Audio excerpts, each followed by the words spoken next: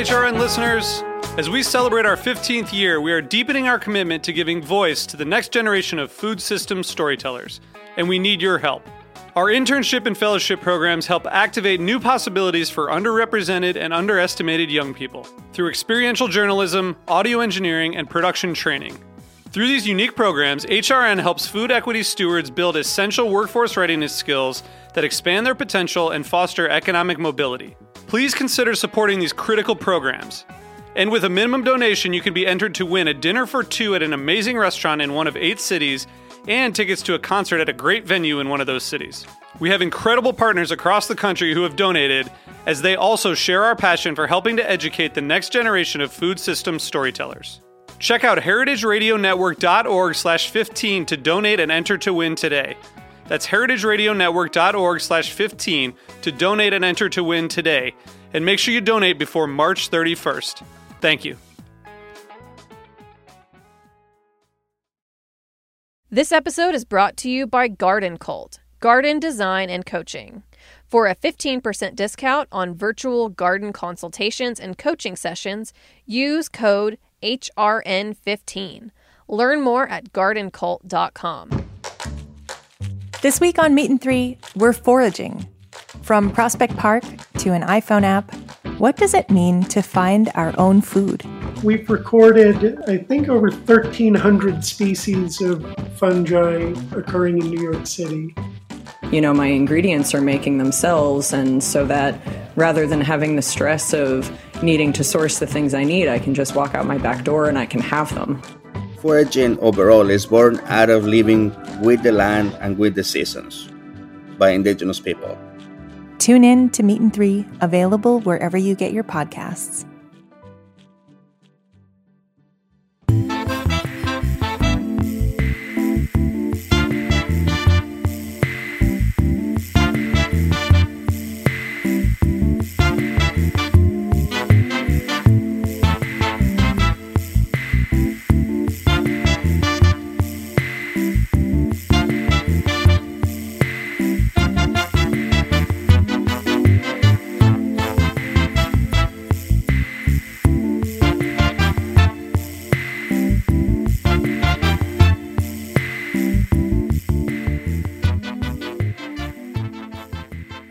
Welcome to the Grape Nation, your weekly wine journey. Our guest is Camille Riviere. We'll talk to Camille about the role and importance of a wine importer and some of her terrific wines. We'll taste a Grenache blend from the Ardèche for our weekly wine sip. I'm your host, Sam Ben-Ruby. Stay with us for the Grape Nation on the Heritage Radio Network. We bring wine to the people. Camille Riviere was raised in Paris in the Loire Valley. She fell in love with wine at an early age. So like any good mom, her mom enrolled Camille in wine classes, right? She interned, worked, and studied her way through France. Camille eventually came to the United States working at Morel and Frederick Wildman, learning the business side of wine. Her realization and gravitation towards natural wines convinced her to start her own wine import business, Camille Riviere Selection in Brooklyn. Camille travels back and forth to France, dedicated to translating the narrative and mission of each of her producers to the U.S. consumer. Welcome to the Grape Nation, Camille. Thank you for having me, Sam. This is very nice. We are talking to Camille live in person. Camille and I are face-to-face in Lower Manhattan at our friend Pascaline Lepeltier's restaurant, Racine's. We're sitting at the front table at the window looking out at the street.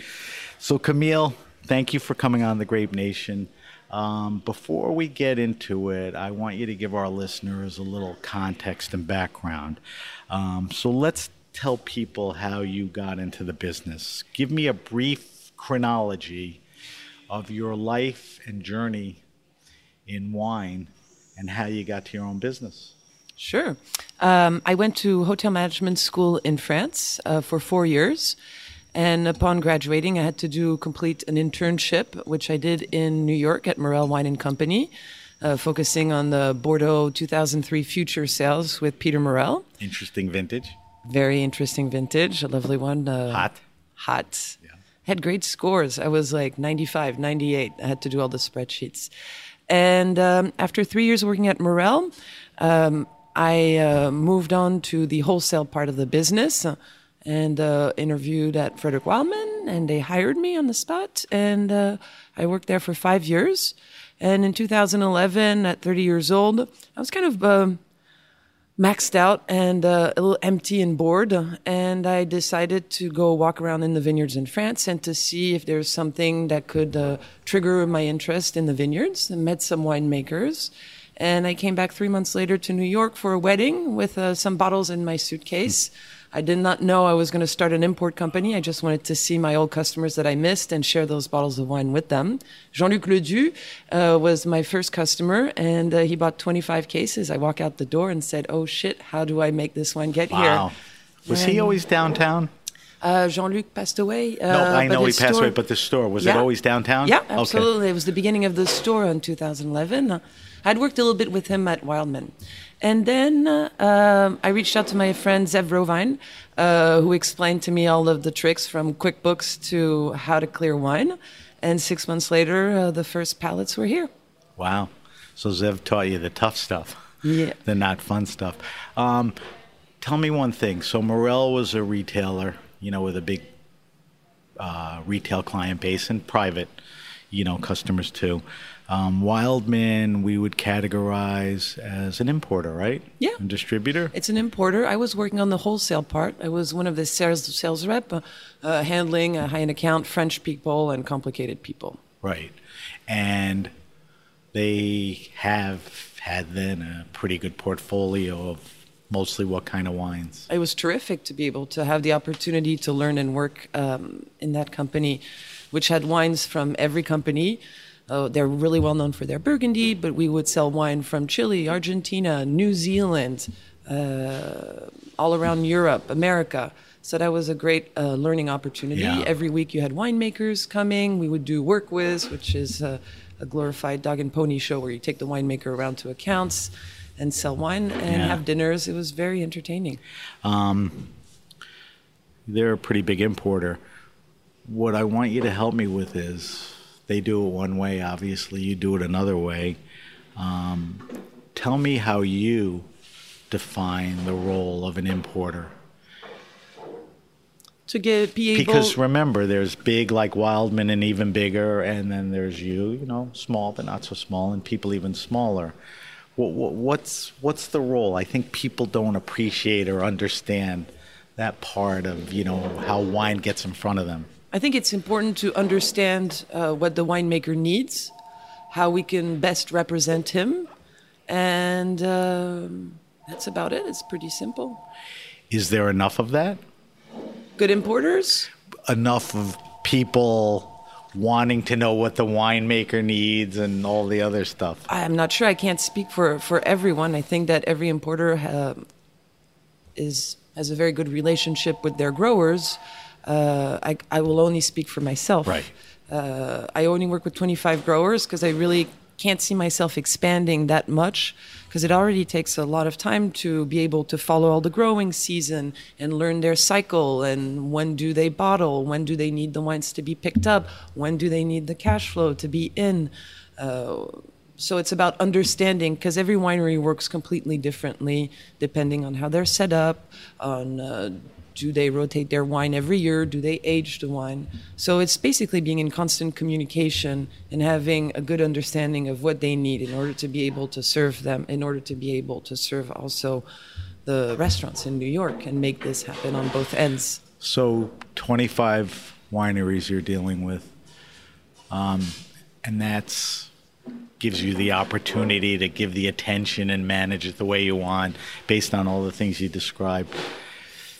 Aren't there people out there with good wines that could use your help? Wouldn't you like to bring on more people if they were the right people, or you're not even? Oh, absolutely, of course, and especially with like next year a vintage like 2021, where you'll be seeing at least 30% less wine, and that's on average around France. Some places like the Jura and Burgundy are going to be down drastically. Is that because of the cold weather, the frost? Yeah, the frost they had in March and April, and right now, just last week, there's a lot of hail in France, especially in Burgundy, in the Jura. Yeah. Wow. The old people had predicted it, seeing that it had frost. They say June is going to have a lot of hail. July might not be very warm, and we might be harvesting under the rain. So it's just going to, the 2021 vintage is not going to be easy. 2020 was great overall. With the pandemic and all that. People always say, if you go into a wine store and you talk to the owner or the sales guy and explain to them what you want, you know, they work hard to get the stuff that they think you like. If you go into a somm, they'll do the same thing. In essence, that's what a wine importer does before it even gets to those guys. Yeah. People should follow importers. They should look at the back of labels, right? If they drink one of your wines, they go, wow, Camille Riviere's selection. What else does she make, right? I think more and more these days, especially like with Instagram and all that social media, even though I'm not really great at that or don't focus or spend the energy on it because I'm already running a company solo, even though my wife just joined me in the company. I've been doing all of the picking up registration, putting together orders, updating lists, seeing customers, and now I work with 12 other states. So it's a lot of paperwork and stuff to do. So there's a limit at how much I'm able to do. Also, my idea was not to be a company where I have to hire staff. Any staff? No, none. You don't want 2 or 3 people? No, because afterwards I'd have to, because this is a size where it's manageable and I can do it on my own. And if I'd have to hire staff, then I'd have to constantly be able to have wine in order for them to be able to make a living. And I might, for example, in the vintage like 2021, if there's less wine, I might have to make certain concessions on the type of wine I want to bring in or the quality of wine. And so this is why I think that small can be good too. Yeah, I mean, I love that. And, you know, I hope you can maintain that for your own happiness, the success of the business and the winemakers. How do you, early on, and even now, but probably less now, how did you go about finding your winemakers? I mean, was it what you said earlier? You went to France, you walked around? Yeah, 2011, I came back to France on June 8th, 2011. And it started by a little caviste in Le Pouliguen called Le Garage à Vin.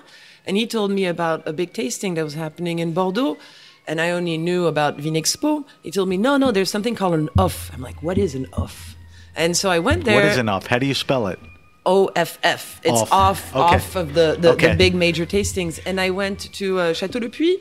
And there were all those winemakers. I had seen some of their labels in New York, but I just went all around, and for a year I went to every single tasting across France. By the time I wasn't driving, so I was biking or walking. I'd take the train and then I'd bike to a tasting or walk on the street. And that's how I was able to discover all those winemakers. I started with the south of France because it was a region I thought offered a lot of value and was completely different from all the Languedoc wines I had been tasting in the United States, which were usually bigger, larger, heavier. And so I went to visit Mascoutlou, who used to be my teacher for 4 years in hotel management school.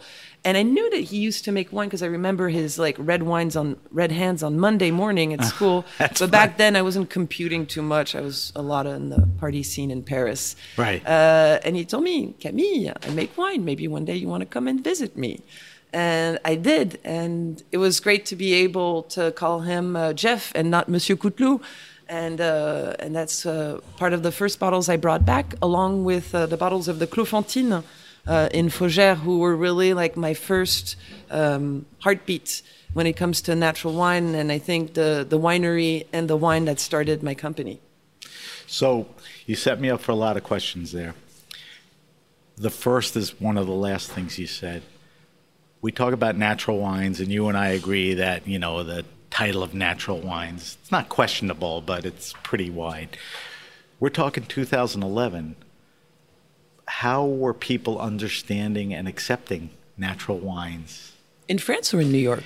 Well, when you brought them back in New York, for starters, because I know France was way ahead of the curve, the wine bars, the winemakers, the habits in the farm and the cellar existed. So for me, it was pretty easy because I had a great database of restaurants, mainly high-end restaurants in New York. And I knew their threshold. And so I was coming back with wines from La Classe, from Couteloup, or the Clos Fantine. Yes, they had a little bit of gas. At some point, Jean-Luc was like, they're re-fermenting. I'm like, no, it's not re-fermentation. It's gas that they leave in the wine because if they had to rack it back and forth, the wine would risk oxidation because it doesn't have any sulfur in it. The CO2 is a natural preservative. So there was a little bit of talking to be done, even with high-end people, because they weren't exposed that much to natural wine, even though they were important and prominent importers that would bring those wines in. But I don't think they had these accounts that I had, which were more on the high end. For example, Touch of Class was by the glass at Daniel, and that's my friend Raj Vaidya, who had done that. So I had some good cues on my first order that this would work. So guys like Raj got it Yeah. at a place like Daniel, which is like a Burgundy Bordeaux palace. They right? had like a pink label with a flashy diamond on it next to the traditional Graillot being poured by the glass. What about staying with natural wines? What about transportation? Like in those days, I don't worry, but was stability an issue? No, not at all. I work with Fruit of the Vine, and from June 15th to September 15th, everything is in a reefer container, so that's fine. I started my first pickup in January, so I didn't think that the transportation was an issue. We store at Fond du Lac, which is temperature controlled.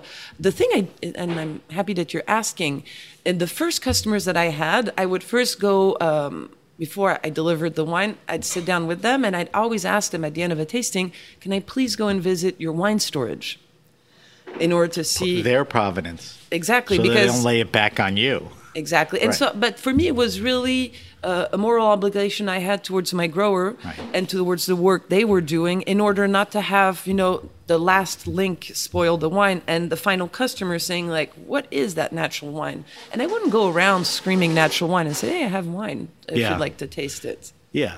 I mean, that's So it was always like looking at customers, do you have a glassware, do you have a decanter, and do you have a temperature controlled area where you can store the wine? Some restaurants did not. So I would not sell them 4-case drop, but I'd sell them like maybe 1 case so that they could rotate it quicker. Maybe not in the summer. I'll only sell wine to them in the winter. So in the beginning, it was a little bit of an investigation, but it really picked up. And I find that today a lot of restaurants in New York are really well equipped. Yeah, because I think they understand what's going on. Do you remember when you were bringing wines in back then, were there a handful of people bringing similar wines in, or there already a bunch of wines in the market? But you already had, of course, the Fresner, the Genia Francois, Zev, who had started in 2008. okay. But these were like maybe But they were at their early stages of... Genie Francois, I think she started in 2000, so she already was. Oh, no, I that think. far back? Wow. I think. But when did she start? When she was 11? Maybe. We'll have to ask. I listened to a podcast not long ago. It was very early on. Yeah, she has been on this show. She's terrific. Pre-pandemic, were most of your wines sold through restaurants or retailers? I always had an affinity with restaurants because You concentrated? When I was at Wildman, I always sold to restaurants. It's a good way also to have representation. If you have a wine by the glass in a restaurant, there's going to be 90 people looking at it. If you have in a store, there'll be less. But I also wanted to be able to have a retailer in every area of New York. I didn't need to be in all retail stores, but I just wanted a customer to be able not to have to travel 5 miles. You pick somebody on the Upper East Side so that you're one on you the didn't Upper need to East be Side. on every corner. That was or whatever. Eli's on the Upper East Side. On the Lower East Side, it's Discovery. So there are different stores, but I always focused on restaurants. Yeah. I think the restaurants are a good conduit to the consumer. They really introduce and have wines that, a lot of people don't carry or see, which is a nice thing. And they also have 2 hours to have a conversation with the guest, and in a store, it's 5 minutes in and out. Yeah. You import only French wine, right? And Swiss cider. Well, I was going to ask you later on if you were going to import things other than wine, like cider or beer. I'll ask you that later on. But predominantly, you import wines from France. Is there a predominant region where most of your wineries are? I know it's all spread out. It's all spread out. It's like, which makes it hard, but France is a small country. So it's easy. In January, usually when I go and do all of the big tour, I'll land in Paris and I'll start with Alsace, go down to the Jura, zoom over to Burgundy, down to Ardèche, over to Provence, hop over to the Languedoc, down to the Roussillon, up to Cahors and Gaillac, and up to the Loire Valley and zigzag that one. So you have your itinerary pretty logically set up and all that, which is pretty cool. And that, as you said earlier, we're talking about 25 different wineries. So that's makers. one day with each winemaker. And ideally, I so also you're go out in there the for summer. a month or so? Yep. Every year? Forget the pandemic Yep. last year. That's Usually every 1 month in January and afterwards in the summer, which is always a way better time to go because the wines are finished, it's warm, and you can go swimming in the rivers after a tasting. and you have the winemaker's attention. They're not as distracted, hopefully. Oh, they're always pretty focused, and really we're happy to see each other because we're all friends. Also another thing with all my winemakers, they're all friends, and I could all spend a week vacation with them. Right, which is nice. Yeah, so it's always it's always fun when we get together. In January, I do have to put an alarm clock at midnight because otherwise I'll never make it for the 25-day marathon. That is a marathon. I think some people would envy you, but I think most people would like to try it at least once. Yeah, I think that they would like quit after 24 hours because when you're like not eating, tasting in a cold cellar for hours. You're almost like an Olympian. You've been doing this in training for years. You know how to get on the floor and, do the routine. So that's good for you. It's hard to talk about you and your business, and I hope we can get into some other makers too, without bringing up Tissot. Yeah. For many reasons. The wines are incredible. He's incredible. They're incredible. They make, compared to some of your wineries, a decent amount of wine, which is nice to have wine to give to people. I think there's a story there. Doesn't it go back to Wildman? Yeah, we started the same day at Wildman. I started in January 2006, and he came on also at the same moment. And each time he was really dedicated to making the New York market work. And once a year or once every other year, he'd come to New York and we'd work the market. I would always request the work with and jump on it. And we'd work together and I would set up dinners and we'd bring in old vintages. And Stéphane is very energetic. He's one of the only persons I know who's out of his car before the engine is off. Yeah. And, how do you do that? And so me, Long climbing stairs 4 steps at a time, we were just on the perfect speed together. And we'd roll in, do 12 appointments a day. And at night we say, let's do more. And we do dinners. I think we've known each other, so 2006, 15 years now. And I think it almost took 10 years for us to sit down and have a dinner together and not be running on the streets and, So it was and showing all work. wine. Yeah, but it's and fun. no play It's till 10 years where you were able to just... Well, that was playing. Working is playing with him. When we have like gold nice in the to say bag, that. it's fun. Yeah, it's nice to say that. So you were at Wildman. He was at Wildman. You represented him. What happens then? Because you're not at Wildman. Well, I left Wildman. I also herniated my back twice schlepping wine, and I was... Really? As a direct result? Yeah. So I was kind of... surgery? Or surgery, L4, really? 5, and then Oh, physical therapy, but that works out great. And then I decided... I told him when I was quitting, and he didn't say anything. And he called me in October after I had done my little tour in New York City with the 3 wineries from the Languedoc, which were Tendai-Cerise, Mascoutelou, and Clos-Fantine. 3 wineries that are 30 minutes different, 30 minutes on the road, very close to each other, but completely different in terms of winemaking and soils. And so he called me in October and said, "Hey, Camille, what are you up to?" And I'm like, "You'll never guess, Stéphane. I started an import company." And he's like, "Oh, no joke. I was waiting on that. So I'd love to join you." And then my heart dropped. And I'm like, I would be so honored. but I could never handle you. You are 50 hectares biodynamic farming. You're one of the greatest winemakers. I'm new on the block. I don't have the finance to do that because I started the company with the $18,000 I was able to set aside from working in New York for 5 years. And I told him I would be honored, but there's no way I would do that. He said, come over. And so I hopped on the train, went to the Jura, and stayed at their house as I usually did. And that was not my first time at his place, because I usually would take my vacation when I worked at Wildman to go and visit him in the Jura, because it's always been one of my favorite and most fascinating regions for many reasons. And that's how we started. I still remember my first Mickey Mouse order with him. It must have been the first invoice, like 10 cases of Chardonnay, 15 cases of Crémant, and 10 cases of Pulsar. He laughed, but he made that order happen, and he gave me 90 days term payments. So that was the first So you were able to get paid to pay him. Exactly. Well, so that was really nice of him. But I had to make the wines rotate and go quick. So I was based in France in the beginning of the company, and each time there's a container landing, I would take a flight. I would come over and sell the wine. At the same time, I was also a biking tour guide for Butterfield and Robinson. So the cash tip allowed me to live, and all the money was reinvested in the company. So it was Butterfield and Robinson paying for the plane tickets. So it was Butterfield wine country trips? Exactly, yeah. Okay, that's funny. So Stéphane put a lot of trust in you in many ways. He did. Without him, I would have never been... And you didn't solicit him? No. In the back of your mind, it's like, I got to get to... No, he was too big. He was too big. You just thought, I'm not going to... Yeah. In the beginning, I thought I would be maybe not even an importer. I thought I'd be an agent. And then there's a lesson in there. You can't sell yourself short. You were out there busting your ass. You were working hard for the company and your people, your wine people. He saw that. Yeah. He came to you. I guess, but in France, we're never brought up being told, you're amazing, you're great, and you deserve it. It's always you have to work and prove yourself. So I come from that cultural background, which never entitled me to think I could possibly have the honor to represent his wines.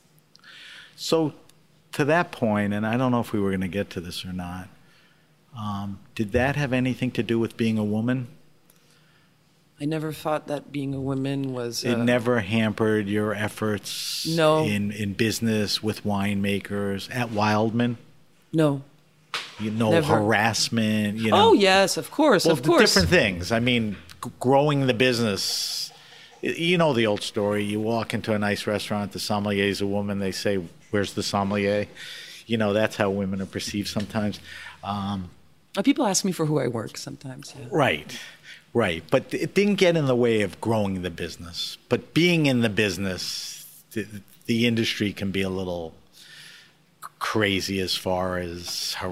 Well, you know what? The winemakers, they saw me at every single tasting, and they saw me go at every single table. And I was with my notebooks, and I have 10 years of scratched notebooks with all the reading about the wine. And so people pick up on that. They're like, who is that young woman who's in every tastings and who's having fun with certain winemakers? And the winemakers, they talk a lot. And so, they'll say, for example, the Clos Fantine, they're really loved people in the natural wine community. And people would come to see them and say like, oh, what do you think about this girl? And so they would recommend me. There's always that vouching for someone. For example, I worked with Catherine Ries. And when I started working with her, it was fun since the get-go. For example, Jacques Peritas, who really likes Catherine Ries, said, oh, how is Camille? How does she work? Catherine gave him the go. And so it's usually the word of mouth. That's the wine side. What about the industry side, the trade side? Being a woman going into accounts or, did you feel any push there or? Oh, no, I always had a lot of fun selling wine, and it's still my favorite thing today. You kind of got it. So you knew how to deal with it, right? A lot of the other reps, when they see me coming, they're like, "Oh no!" And I had that thing from the big Wildman company, where at the end of every tasting, I had a little bottle of Chartreuse in order to shoot the palate for the reps behind me could not sell. This is the Chartreuse capital, Racine. Exactly. You have the ambassador here, Pascaline. So you knew how to handle it. Before we take a break, I want to get a sense of the pandemic. It's hard not to sit with people, and I've been doing it for a year already, without talking about the pandemic and how it affected them.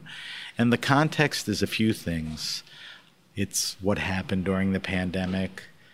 How are things going to be after? Can smaller wine importers, maintain and continue to grow through the pandemic? I worry about some of your winemakers. Tissot is pretty big, but I'm sure you'll deal with some really small guys. What effect has the pandemic had on you, your business, and your winemakers in general, which are generally smaller? So I had for many years, and I kept a log of a lot of wholesalers in other states inquire about the wines. But I was selling everything in New York, and you make, the import and the wholesale margin. So I was selling everything in New York. And when the New York scene took a very long disco nap, I was able to... When was that? The disco nap? Yeah. That was COVID. Oh. I wasn't sure you were referring to something right before. Yeah. And and so I was able to open the wine because the idea was to basically not lose the allocations from growers that I had been working hard on, be able to move the wine for them so that we'd be in a good position when we get out of this. And so I just diverted the wines to other states. Is that when you started doing distribution out of the market? We started already with Aaron Sylvester, who's a good friend of mine in California. I can't remember, maybe 3 or 4 years ago. And then added, Texas, Illinois, Colorado, New Mexico, a bunch of other states. Aren't people coming to you and saying, hey, listen, I want to get my hands on some of these wines. How can we...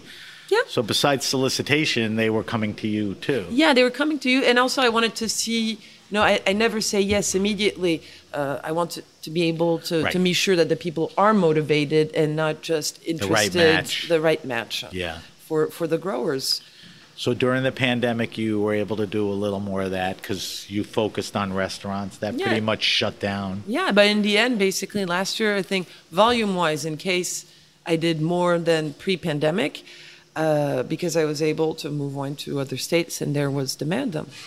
So part of the question was, how did the winemakers do during that? Based on what you're telling me, they were able to make the wines that they usually make, barring frost, hail, or whatever, and you were able to move it for them. Yeah, but all the most of the winemakers I work with sell out of their wines because of quantity. Because of quantity, because of growing interest worldwide. Right, they've made a name for themselves. America came really late on the natural wine scene. Japan was really well positioned early on. When do you define when America kind of woke to the natural wine scene? 2013, 14, maybe a greater interest. That's when you see like a small importers popping up like mushrooms everywhere. And even when you say 13, 14, those first 2, 3, 4 years were not like, this exuberance or whatever. Yeah. Not as much as now. So then the wineries should fare well going into, barring natural type things. Yeah, for example, for Stéphane, you like to talk about him. 2018 was a huge vintage. Which is great in terms of volume. Stéphane wanted to be able to prolong the aging on his wines. And so a little bit of a slow in the market was able to give him that opportunity of holding back the wines in order to release them when they're just perfectly able to drink. So I think something you want to do, but you can't, and now you're forced to, and it's good. Yeah. And also financially you can do it because it's such a great, large vintage. Yeah, that's because you still have to pay all your staff and... Well, that's sort of good news. I mean, I'm happy to hear that, your business was able to function through this and that the winemakers, were able to, not sit on their wines or lose money. Camille, we have to take a quick break. We're talking to Camille Riviere. Camille has her own business, Camille Riviere Selection, focuses on some very interesting French wines. When we come back, I want to get her take on a bunch of other things. We're going to taste one of her wines. We'll subject her to the wine list.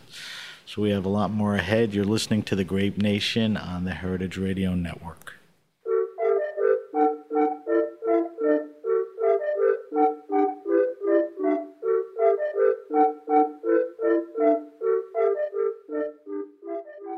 This episode is brought to you by Garden Cult, garden design and coaching. Carmen DeVito is a professional garden designer, certified New York State landscape professional, and the founder of Garden Cult. You may also know her from HRN's home gardening videos and our series, We Dig Plants. Garden Cult is a culmination of Carmen's more than 2 decades of experience designing and building gardens in New York City.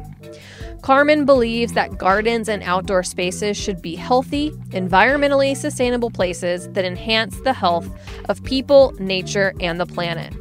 She knows how to help you maximize the space you've got, help you work with and make the most of the materials, plants, and trees that you already have, and create an outdoor place to use and enjoy for you and your family. Get started at gardencult.com. For a 15% discount on virtual garden consultations and coaching sessions, use code HRN15 through September 30th, 2021. That's code HRN15 at gardencult.com.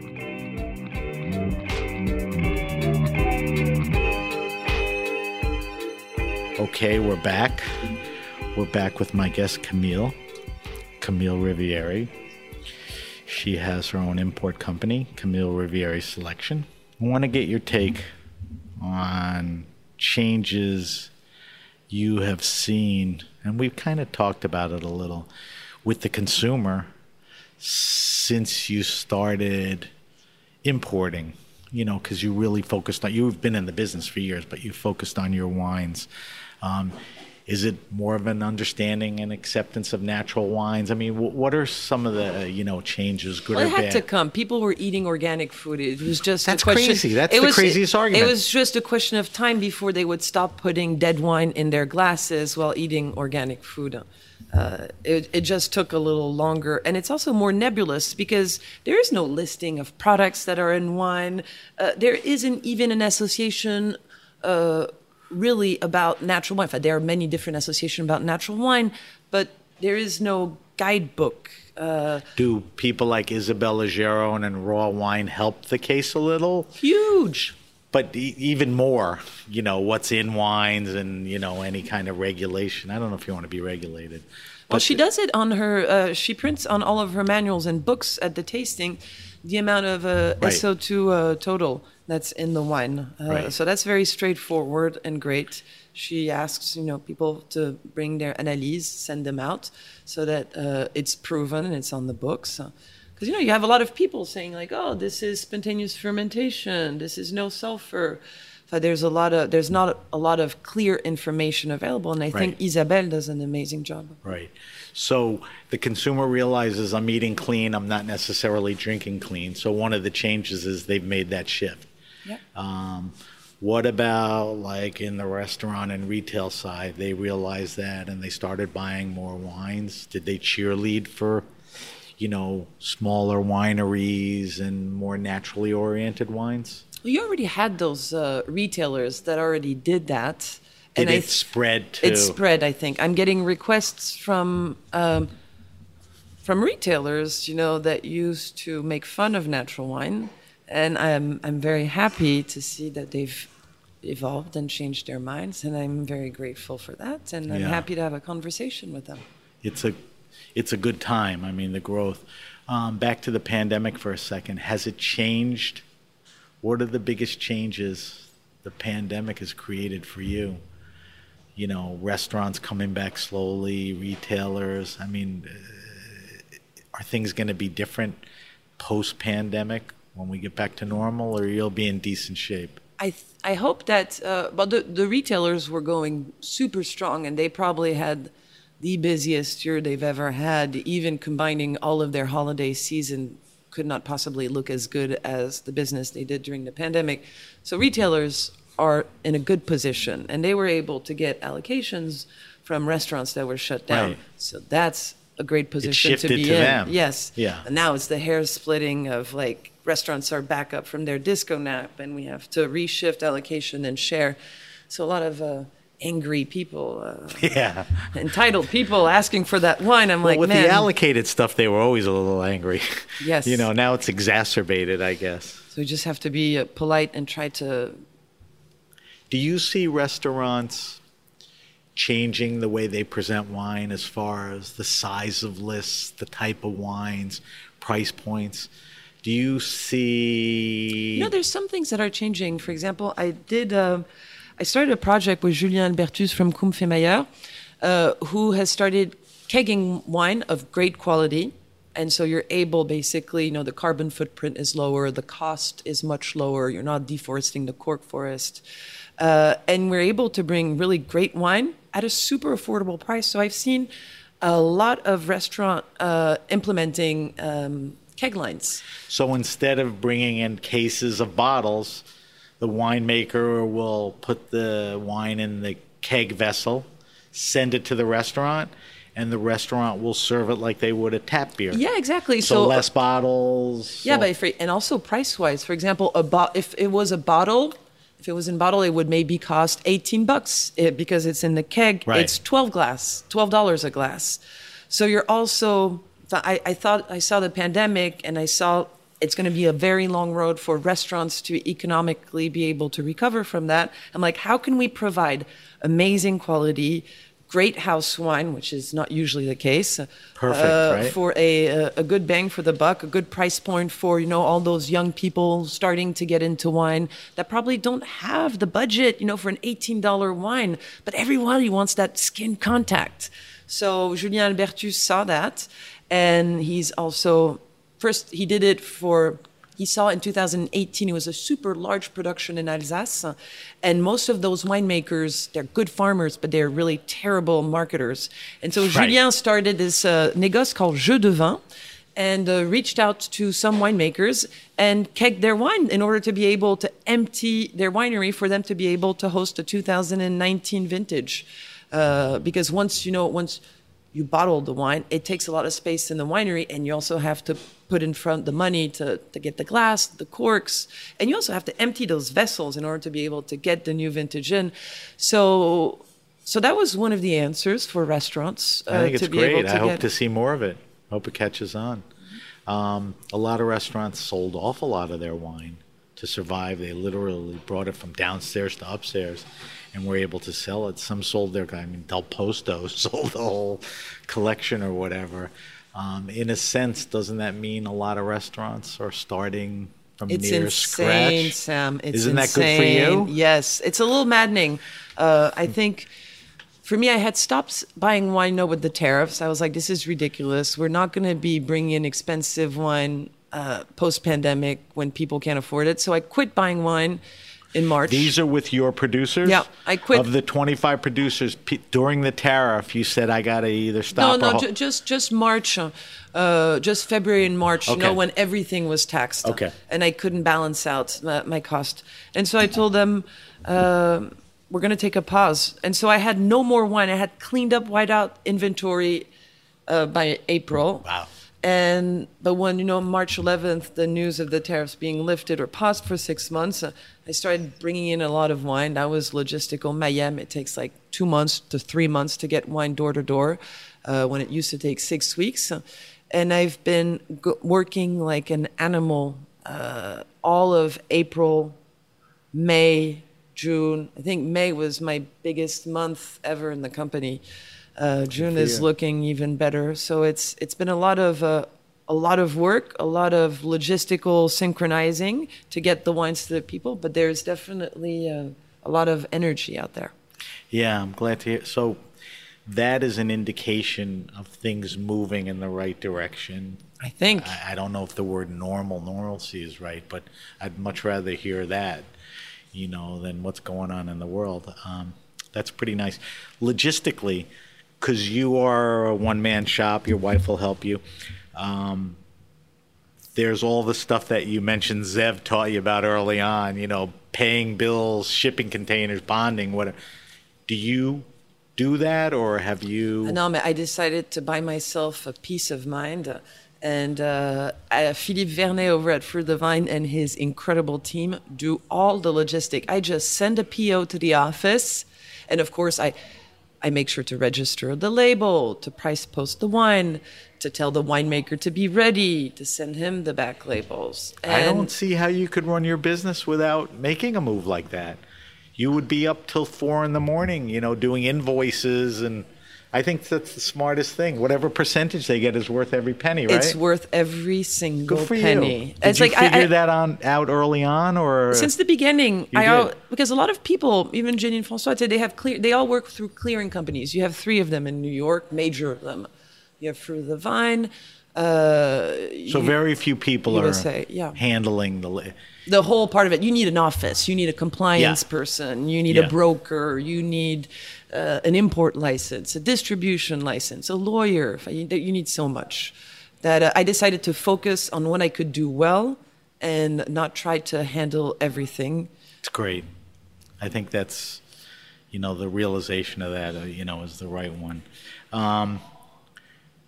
Selfishly, I wouldn't be happy if I left this table without asking you, tapping into you, even though you specialize in France, within France or even beyond. Tell me some regions, wines, winemakers that continue to excite you, or, Alsace. Alsace so much. Yeah? It Why? is a very dynamic area because, first of all, I think Alsace, I read something like 30% of the domains are organically certified. Yes. So they have the culture of farming. They also have a lot of rigueur. A lot of work goes into the cellar. They're not in free flow. And there's a very dynamic group of young winemakers making it happen. I have 3 wineries in Alsace, and I think it's an incredible value for wine in France in general. I agree. Ardèche also I really love. It's another great value place. And then you can go... We're going to try in Ardèche, right? Yes, les Frères aux Îles. But that goes back to my earlier point, and it seems frustrating to me, but you seem to be at peace with it. If the Alsace is, great, and, there's all these young and up-and-coming winemakers, and some great wines are coming out of there, you don't have the room to represent them. Or can you, or will you? Oh, yes, of course. You will? But yeah, because out of the 3 winemakers I have, they all work differently. For example, Catherine Ries, I get my very tiny allocation once a year, and it pre-sales on the boat. So it's just, in the beginning I tasted it with people, now it's just, it lands, it ships. Jean-Pierre Rich, I have to work with him. He likes to bottle everything, and immediately as it's bottled, I pick up everything once a year. It gets there, I do allocation spreadsheets, every state is taken care of, then I focus on New York, and that's pretty easy to sell. Then there's Comfé Meilleur, where I have wine, that come in depending on when it's ready in the year.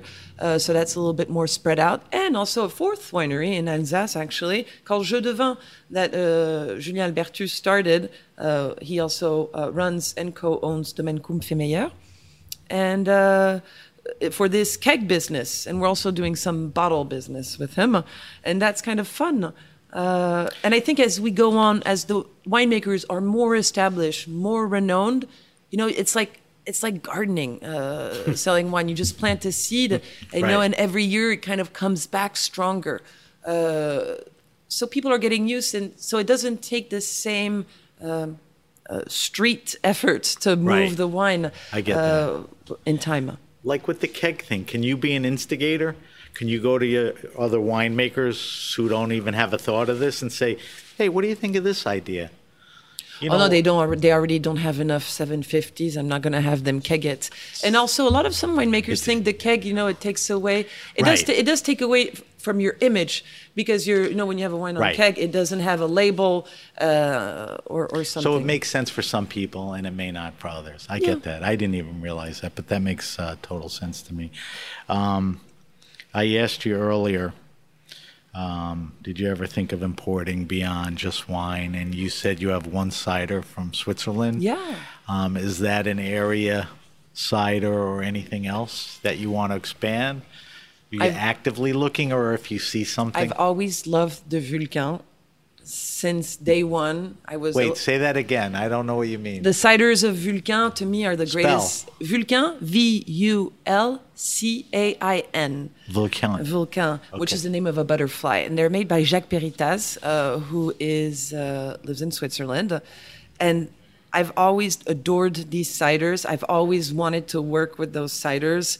It's probably the winery I do the most quality control of on a weekly basis. And I just relentlessly reached out to him. I would never work with any other cider maker. I'm not interested in beer. There are some professionals who work with beers, and it also takes a special license to sell beer and another. And so it's really, I try to focus on my niche. Because also if you go towards beer, you have to develop another set of clientele because it's not the same buyers. Totally. Also. Yeah, so you let the professional, I just focus on what I can do. What about countries? You specialize in France. I would assume you get calls from people outside of France that say to you, hey, can you work with me? Does that ever happen? And do you have an eye on, is there somebody in Italy or, maybe Eastern Europe? I'd love to go and travel in Greece. But the thing is, it already takes so much time to be able to go see winemakers twice a year in France. I also have a family and run a business solo. So my idea is not to be on the road nonstop. I also love gardening, so I can't be away from a garden too long. So that goes back to you want to do what you want to do, how you want to do it. Yeah, and also... And that expansion will take you away from the things that are important to you. That are important as a lifestyle. And also you have amazing wine importers that already do a terrific job in Italy. If I go with my French accent to Italy, they're going to sell me onion scraps. You have to be able, to talk, to be with their family, to understand everything. And you have to speak the same language. It's very important. I think so. And know who you're speaking to. Yeah. And also, the importers, like Sélection de la Viña in Spain, he knows all those winemakers. He has a good conversation. He has first dibs. That makes sense. It would take me another 500 kilometers in the middle of nowhere where I have no roots. I admire the way you do it. There's a good work-life balance. It's important. Yeah. It's key. When you get older like me, you realize it's even more key. Yeah. So, you're in the right direction. All right. I want to subject you to my wine list, which is a bunch of questions. But before we do that, I just wanted to ask you one thing.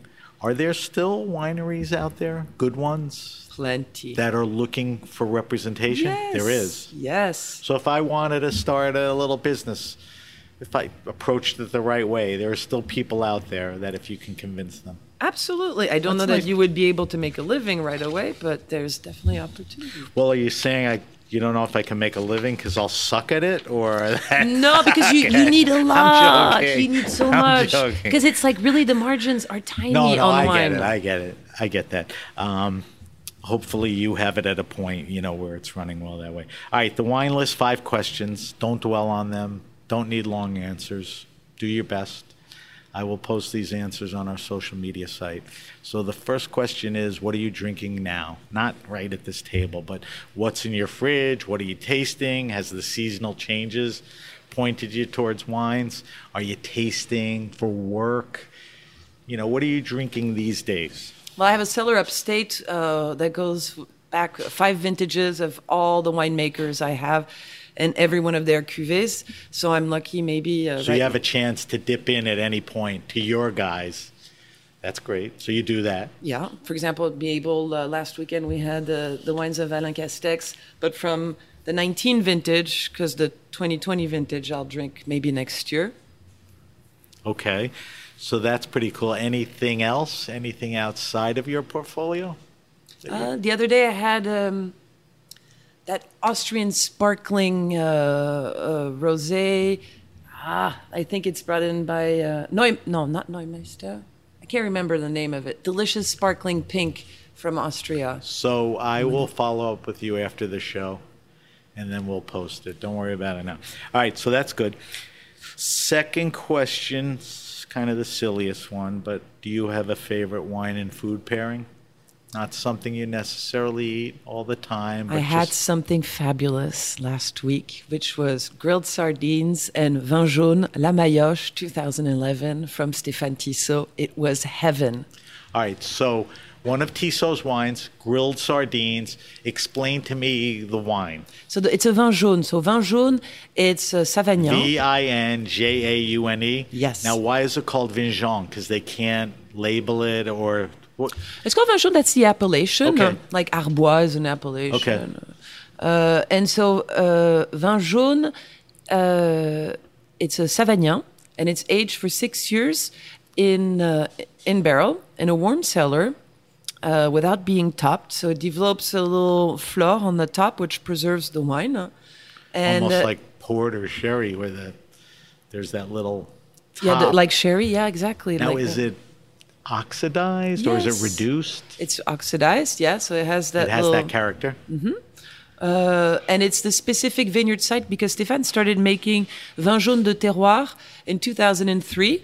And in 2011, he added La Maillotche, which is great for gastronomy. And it has a lot of les amers, the bitterness and the spiciness. It And was that just goes well with extraordinary with this grilled sardines. That's a good one.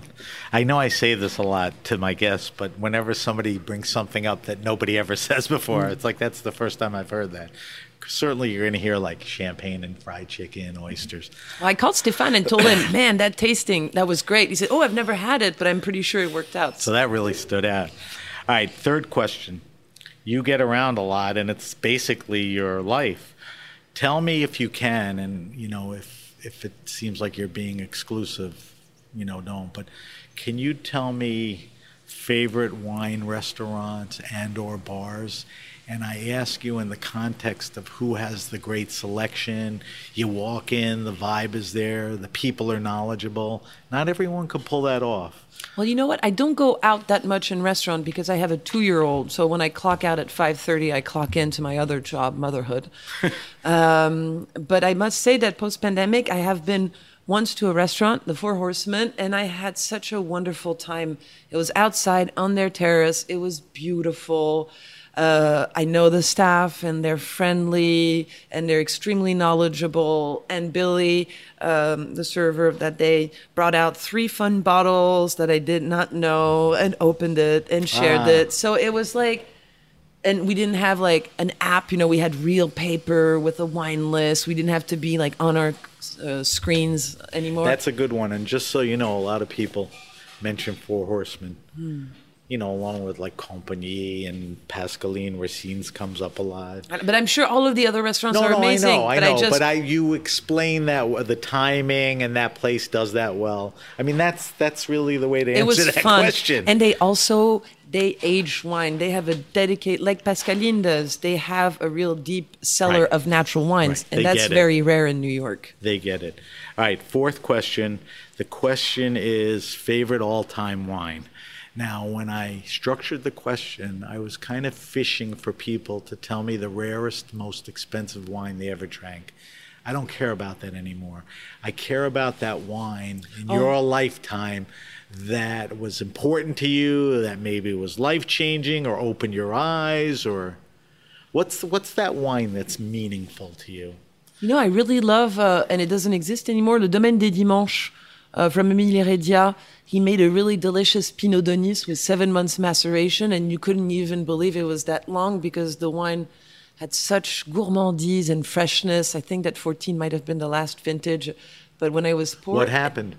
I think he sold and went with his girlfriend in the south, and now they run together another domaine, the domaine of his girlfriend. And that wine really stood out to you? Yeah, when I was poor in Paris, I was able to buy a case of it and sip it in my chambre de bonne every day, and that was really delicious. And I really like Émile also as a human being. I find him very interesting.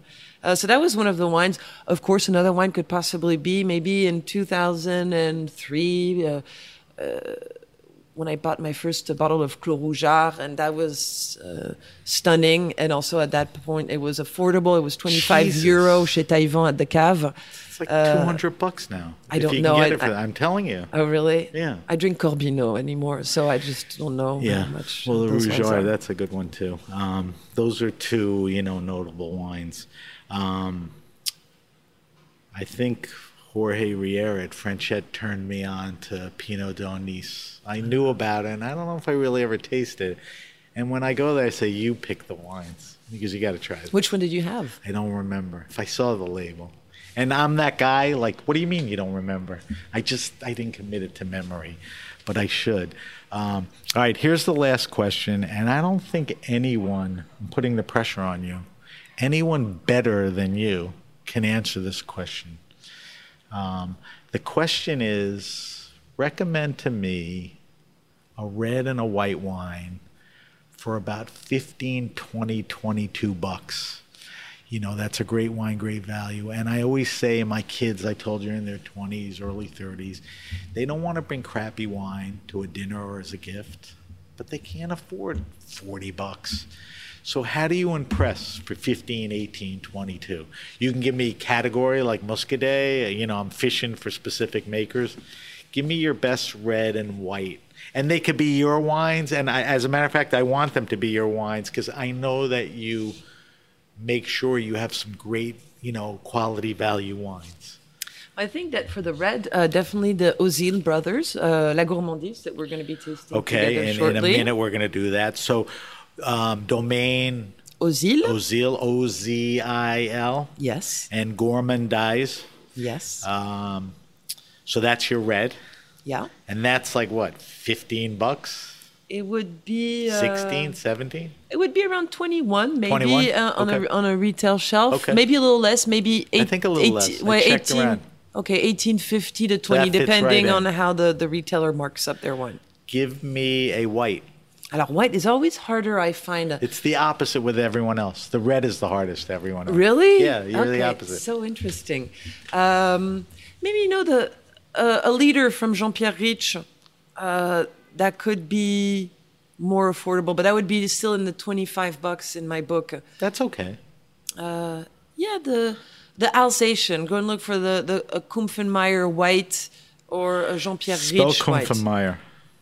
Kumpf, Kumpf, and Meyer, Meyer.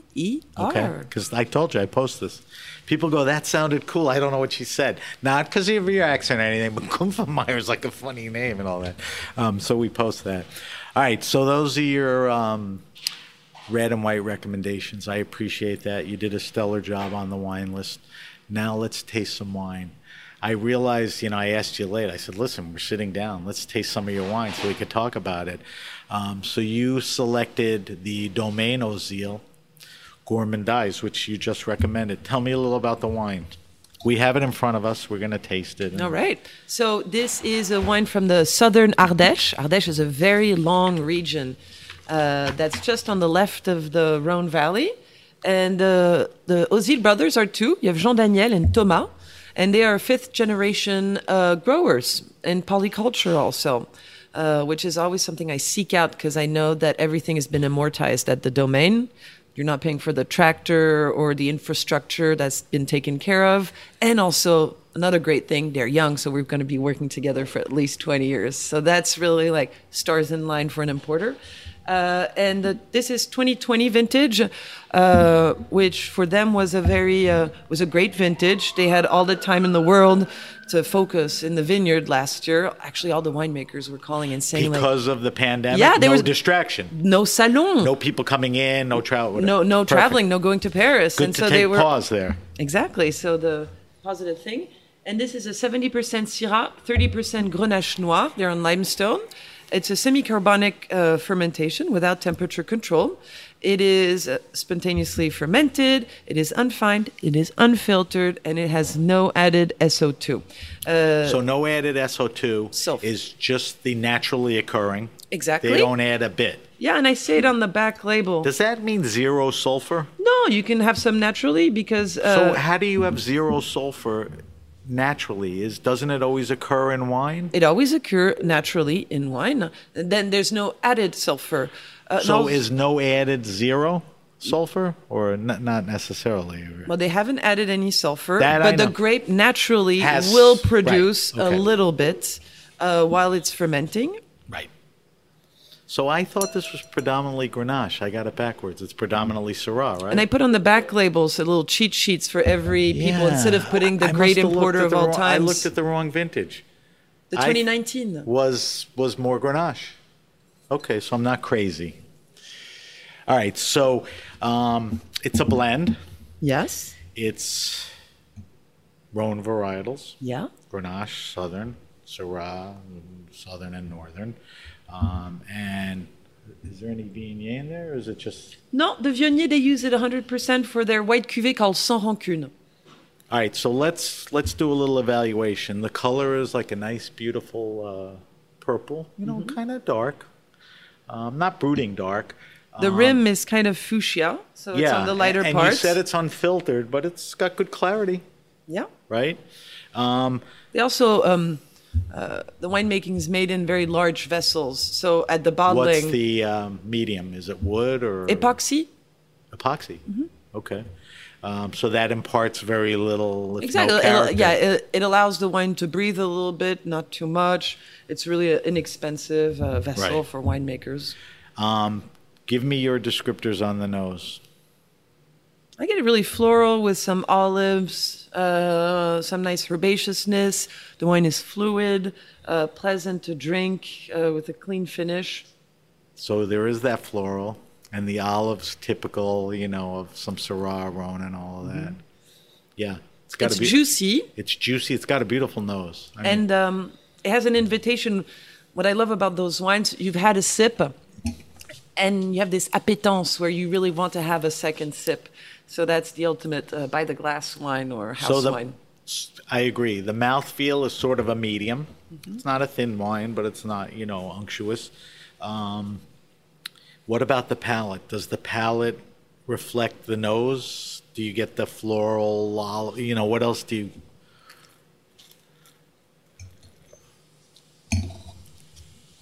It's very juicy. It is very juicy. It's very easy to drink. There's no tannin, not grippy tannins at all. No, they're very smooth. What's the alcohol in this? 13.5. So it's not super low, but you're not feeling... No, but you're in the it was a heat wave in France last year. That spiked the alcohol a little? Yeah, if you're picking grapes ripe, in order to be able to make a wine that is able to travel through time and that won't fall apart after 6 months, you want ripe skins. That's the nature of the game these days with global warming. Not everyone's able to make a delicious 9.5% alcohol wine. No, I think less and less. No, maybe. this is this is a delicious wine, because when we talk about juicy is usually you don't say juicy in a negative context. Tell me two things about this wine. What do you think is a good pairing with a wine like this, food-wise? Anything from, I think that this is the type of wine you can have for apéro, and it could carry you throughout your dinner. It's fairly open to cheeses, to meats. It's light enough, not light, but as a red, it's not a heavy red. Yeah, you can have it that way, and it's great with a burger. Yeah, pizza, pasta. It is pretty. It's a pretty good all-around wine that way. Would you serve it a teeny bit chilled? Oh, absolutely. I brought it chilled, but it's been like you could still feel our interview on it. But it definitely should be in the category of the medium red wines to be served chilled. And we talk about room temperature, but that was when we had castles, and it was like 15 Celsius in the castles. There, it was perfect. Yeah. So that's the 2020 Domaine Ozil, O-Z-I-L, Gourmandise. It's Gourmandisc. It's a Syrah and Grenache blend, and it's $20 up or down, right? Yeah, down. $20 down. Probably. Okay. So look out for that. Perfect summer wine, for barbecue, for cheese. And that's also one of the wines I would bring, to a meeting where you have like the people who don't really drink wine, the people who are not in love with natural wine. I think it would bring pleasure to a large scope of palates. Yeah, I agree with that. It's a good representation of getting the right wine without worrying about all the other stuff. Do they make a decent amount of it? Yes, and I've been able to talk them into having a lot of their production, but I have to get on that phone, and I have to see them in January. And I know when they bottle this one in March, prior to that, I have to be sure to nail down the allocation and pick up as soon as possible. Otherwise, People otherwise the quantity of available wine diminishes as it starts shipping towards the other countries. I get that. We got to wrap up. But to that point, have you traveled anywhere up until now? And if not, when are you going to hit the road? So because we have a 2-year-old and she's not vaccinated, I don't see the urge to get myself in a plane in a country like France where they are not vaccinated wildly. Right. Especially with the Delta variant. So I'm going to wait, and definitely looking forward to January 22 being on the road back again. So kind of hang low through the end of the year. Yeah. Yeah, good for you.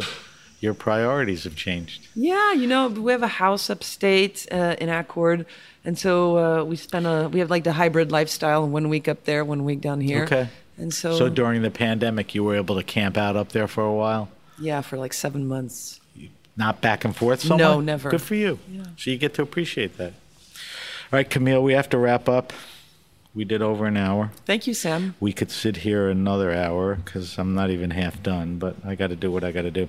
All right, so if you have a question, suggestion, wine happening, or event, hit me up at sam@thegrapenation.com. That's sam@thegrapenation.com. Subscribe to the Grape Nation podcast on iTunes, Stitcher, Spotify, or wherever you get your pods. Follow us on Facebook at The Grape Nation. On Instagram, we're at Espen Ruby. On Twitter, we're at Ben Ruby. I know it's confusing, but use the hashtag The Grape Nation. We're trying to build a community on Clubhouse, so follow us there at Ben Ruby. As I mentioned, we'll post Camille's wine list on our social media. She has some great recommendations, so you want to follow that. And I will also post our weekly wine sip. I'll give you the specifics on everything on our social media sites. Camille, if we want to find out more, follow you on social media and on Camille Riviere Selections, where should we turn to? Instagram. The Instagram. And that is Camille Riviere Selection? Yes. No S? Yes. Okay. And everything you're doing kind of goes through there. Not a lot. I really am not a very good social media posters because I'm busy bringing in wine, but I promise to try and do that. Is the greatest sentence I love to hear, because people are so focused towards social media to get things what they think done, where you don't have time for it because you need the time to get things done that are going well. So, I wouldn't change that up too much. But I think sometimes people are intrigued and they want to see you, what you're bringing in, or, all that stuff. But I do answer. I have my email on the back of every bottle, and I love when people inquire and have questions. I forgot to mention that. You did that almost from the beginning, right? Yeah, in order to be able to have a conversation. So literally somebody's sitting around with 5 people at a barbecue. They go, this is unbelievable. What is it? And then they say, I'm sending an email to this woman and tell her how. I've had a few drunken, enjoyable emails. That was fun. I love that. There's a democratic, accessible thing to all of that, which is very nice. All right, I want to thank our guest, Camille Riviere. Thanks to our engineers at Heritage and everyone at the Heritage Radio Network. I'm Sam Ben Ruby, and you've been listening to The Grape Nation.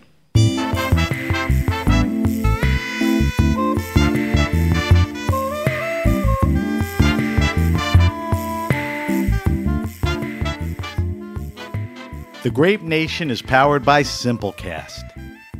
Thanks for listening to Heritage Radio Network, food radio supported by you. For our freshest content, subscribe to our newsletter. Enter your email at the bottom of our website, heritageradionetwork.org. Connect with us on Instagram and Twitter at heritage_radio. You can also find us at facebook.com/Heritage Radio Network. Heritage Radio Network is a nonprofit organization driving conversations to make the world a better, fairer, more delicious place. And we couldn't do it without support from listeners like you. Want to be part of the food world's most innovative community?